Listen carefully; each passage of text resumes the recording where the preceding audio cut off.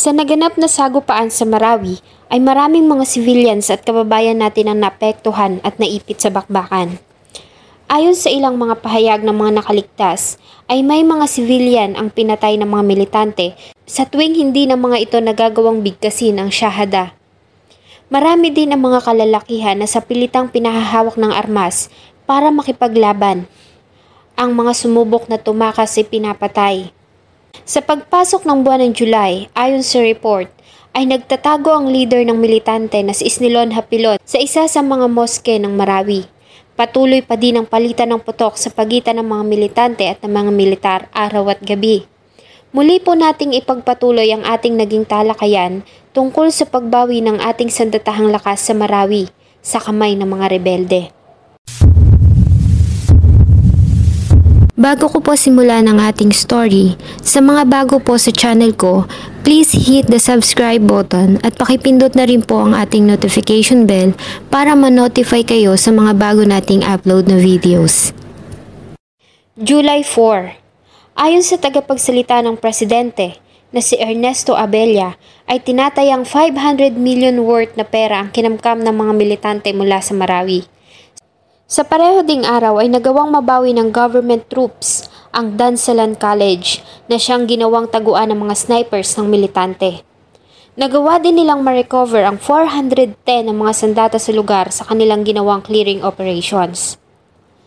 July 12 ay 2 mga sundalo at 11 ang sugatan dahil sa friendly fire.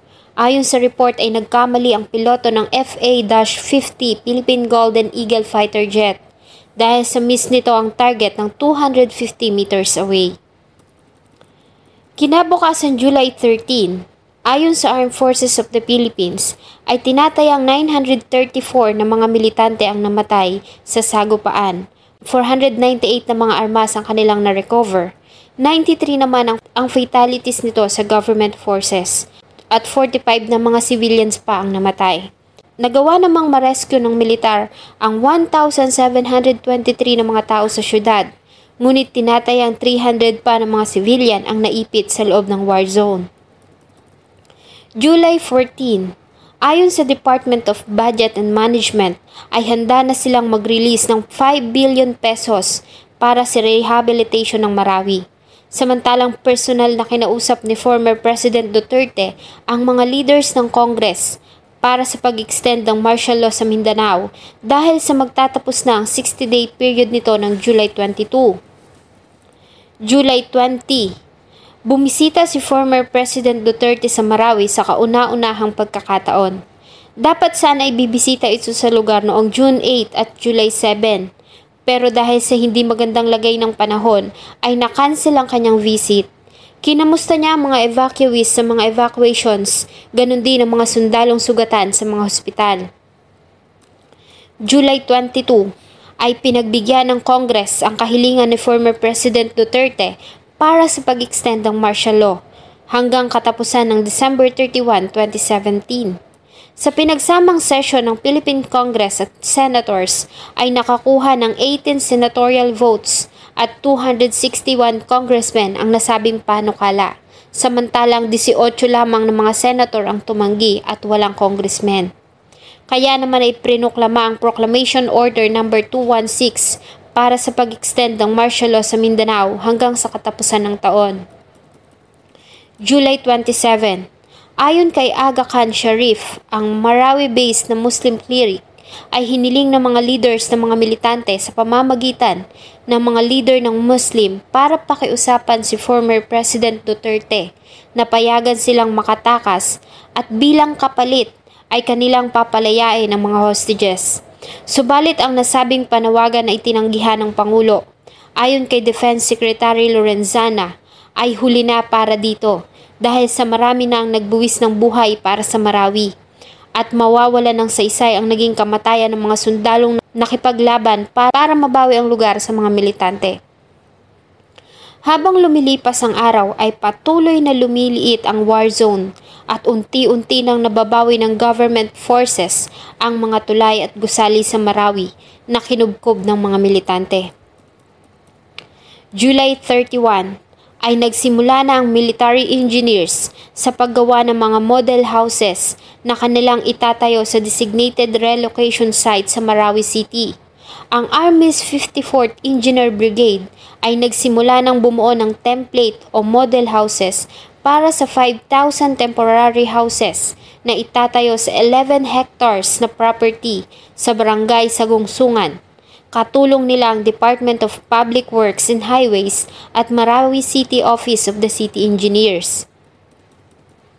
August 4 ay nabawi na ng militar ang isa sa mga stronghold ng kalaban, ang Safrula Hospital. Muling bumisita si former President Duterte sa Marawi sa pangalawang pagkakataon. Hiniling din ito na aprubahan ng Kongreso ang recruitment para sa 20,000 ng mga sundalo para sa karagdagang security threats kasunod ng Marawi Siege. August 18, ayon sa Joint Task Force Marawi, ay lumiit na ang battle area sa 800 by 600 meters at tinatayang 400 na mga gusali na lamang ang natitirang uncleared. Ang mga natitirang mandirigma ng Maoti Group ay napag-alaman nila na nasa city's Grand Mosque. Ngunit hindi nila ito basta-basta ma-penetrate dahil sa may hawak ang mga ito na 40 na mga civilian hostages. Nagawa na din nilang mabawi ang Marawi City Police Station. August 24 ay bumisita si former President Duterte sa Marawi sa pangatlong pagkakataon matapos na mabawi ng militar ang Grand Mosque.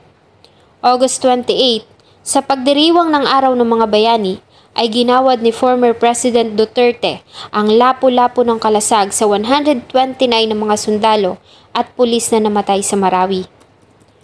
August 30 ay nabawi na ng security forces ang Catholic Cathedral at ayon kay AFP Chief Staff General Eduardo Año ay lumiit pa ang battle zone sa 500 square meters na lamang. Ayon din sa kanila ay may tinatayang 10 pa na mga militante ang napatay nang subukan ng mga ito na dumaan ng lawa ng Lanao papasok ng Marawi para sa reinforcement. Ang ama ng mga Mauti na si Kayamura ay namatay sa detention dahil sa sakit nitong diabetic at hypertension. Sa ika-100 araw ng conflict ay pinayagan ng military ang media na tumawid sa Mapandi Bridge na siyang isa sa pinaka-crucial spot. Nagawa na ding mabawi ng militar ang Bangolo Bridge. September 4 ay nakatanggap ng report ang militar na namatay na si Abdullah Maute sa airstrike noon pang nakaraang buwan.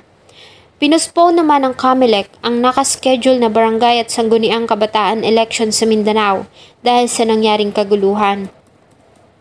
September 8, ayon sa militar, ay 5 pang Mauti brothers ang namatay sa sagupaan. Kaya naman tanging si Omar Mauti na lamang ang natitira sa magkakapatid na buhay sa Marawi. At ayon din sa kanila, ay mas lumiit pa ang battle zone ng 20 hectares na lamang. Samantala, sa naging pahayag ni former President Duterte, ay tahasan nitong sinabi na mas gugustuhin niya pa na mamatay na ang mga militante kesa sa maaresto ang mga ito ng buhay. I'll tell you now, patayin na ninyo lahat ng hawak ninyo, hindi ako magkikipag-usap sa inyo. Nagpunta kayo dito, naghanap ng gulo sa Pilipinas, lalo na kayo mga foreigner. You are the extremist guys. You do not want to do nothing with the world except to kill and destroy. Kung yan ang gusto ninyo, ibibigay ko talaga sa inyo. September 10 ay tuluyan ng pinasok ng militar ang major defensive position ng natitirang Mauti Group. September 11 ay bumisita si former President Duterte sa Marawi sa pang-apat na pagkakataon.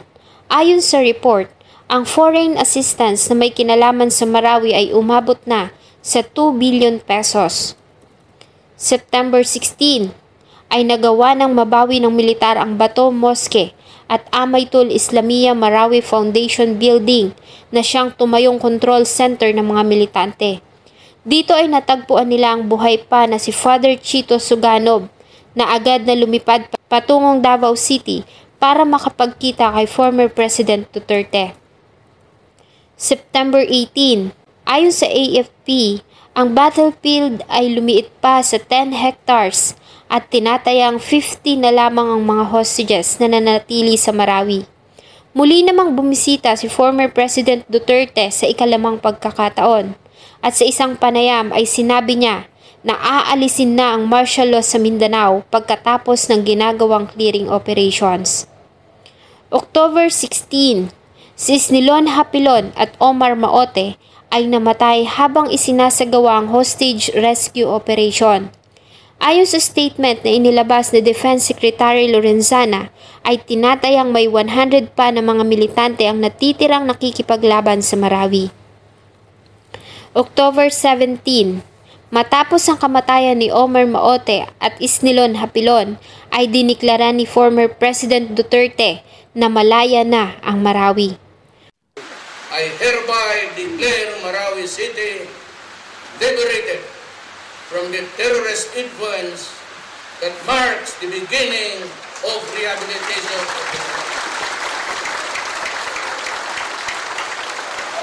October 23 ay tuluyan ng na-clear ng militar ang mga natitirang militante sa Marawi. Ayon kay AFP Chief General Eduardo Anyo ay may 42 pa ng mga katawan ng militante ang natagpuan sa gusali at mga moske sa battle zone. Inanunsyo din ni Defense Secretary Lorenzana na dito na nagtatapos ang digmaan sa Marawi. Ayon din sa kanila ay mananatili ang 6 na batalyon ng militar sa lugar para sa gagawing rehabilitation. Tinatayang 95% ng mga struktura sa syudad ang nasira dahil sa digmaan. Marami ang nawalan ng bahay at mga hanap buhay. Marami ang namatayan ng mga pamilya. Naging laman din ng mga documentaries at news report ang kwento ng Marawi, hindi lamang dito sa ating bansa, maging sa iba't ibang bahagi ng mundo. Sana ay matigil na ang mga ganitong kaguluhan at magkaroon na ng kapayapaan sa ating bansa, lalo na nga sa kapuluan ng Mindanao na tirahan ng mga kapatid at kababayan natin ng mga Muslim. Sana ay maputol na ang hidwaan sa pagitan ng mga Muslim at Kristiyano. Sa ngayon ay unti-unti nang bumabangon ang Marawi at ang digmaan ay isa na lamang masakit na alaala sa kanilang nakaraan. Muli nang bumabalik ang sigla ng turismo at kalakalan sa syudad. Sa ngayon ay makikita mo pa rin ang bakas na iniwan ng Marawi Siege sa lugar at isa na ito sa mga dinarayong tourist destination doon ngayon na tinatawag nilang Ground Zero. Grand Canyon University, an affordable private Christian university, is one of the largest and fastest-growing universities in the country, offering more than 270 programs online. In addition to federal grants and aid, GCU's online students received nearly $130 million in institutional scholarships in 2022. Find your purpose at Grand Canyon University. Private, Christian, affordable. Visit gcu.edu/myoffer to see the scholarships you may qualify for. Everybody in your crew identifies as either Big Mac Burger, McNuggets, or McCrispy Sandwich. But you're the Filet-O-Fish Sandwich all day. That crispy fish, that savory tartar sauce, that melty cheese, that pillowy bun. Yeah, you get it. Every time. And if you love the Filet-O-Fish, right now you can catch 2 of the classics you love for just $6. Limited time only. Price and participation may vary. Cannot be combined with any other offer. Single item at regular price. Ba-da-ba-ba-ba. Sana po ay nagustuhan nyo ang isa na namang kwento na akin pong ibinahagi. Marami pong salamat sa patuloy na pagtangkilik ng akin pong mga videos. Huwag nyo pong kalimutang mag-iwan ng inyong saloobin at suggestion sa atin pong comment section. Thank you so much po and see you in my next video. Join us today during the Jeep Celebration event. Right now, get 20% below MSRP for an average of $15,178 under MSRP on the purchase of a 2023 Jeep Grand Cherokee Overland 4xe or Summit 4xe. Not compatible with lease offers or with any other consumer incentive offers. $15,178 average based on 20% below average MSRP from all 2023 Grand Cherokee Overland 4xe and Summit 4xe models in dealer stock. Residency restrictions apply. Take retail delivery from dealer stock by 4/1. Jeep is a registered trademark.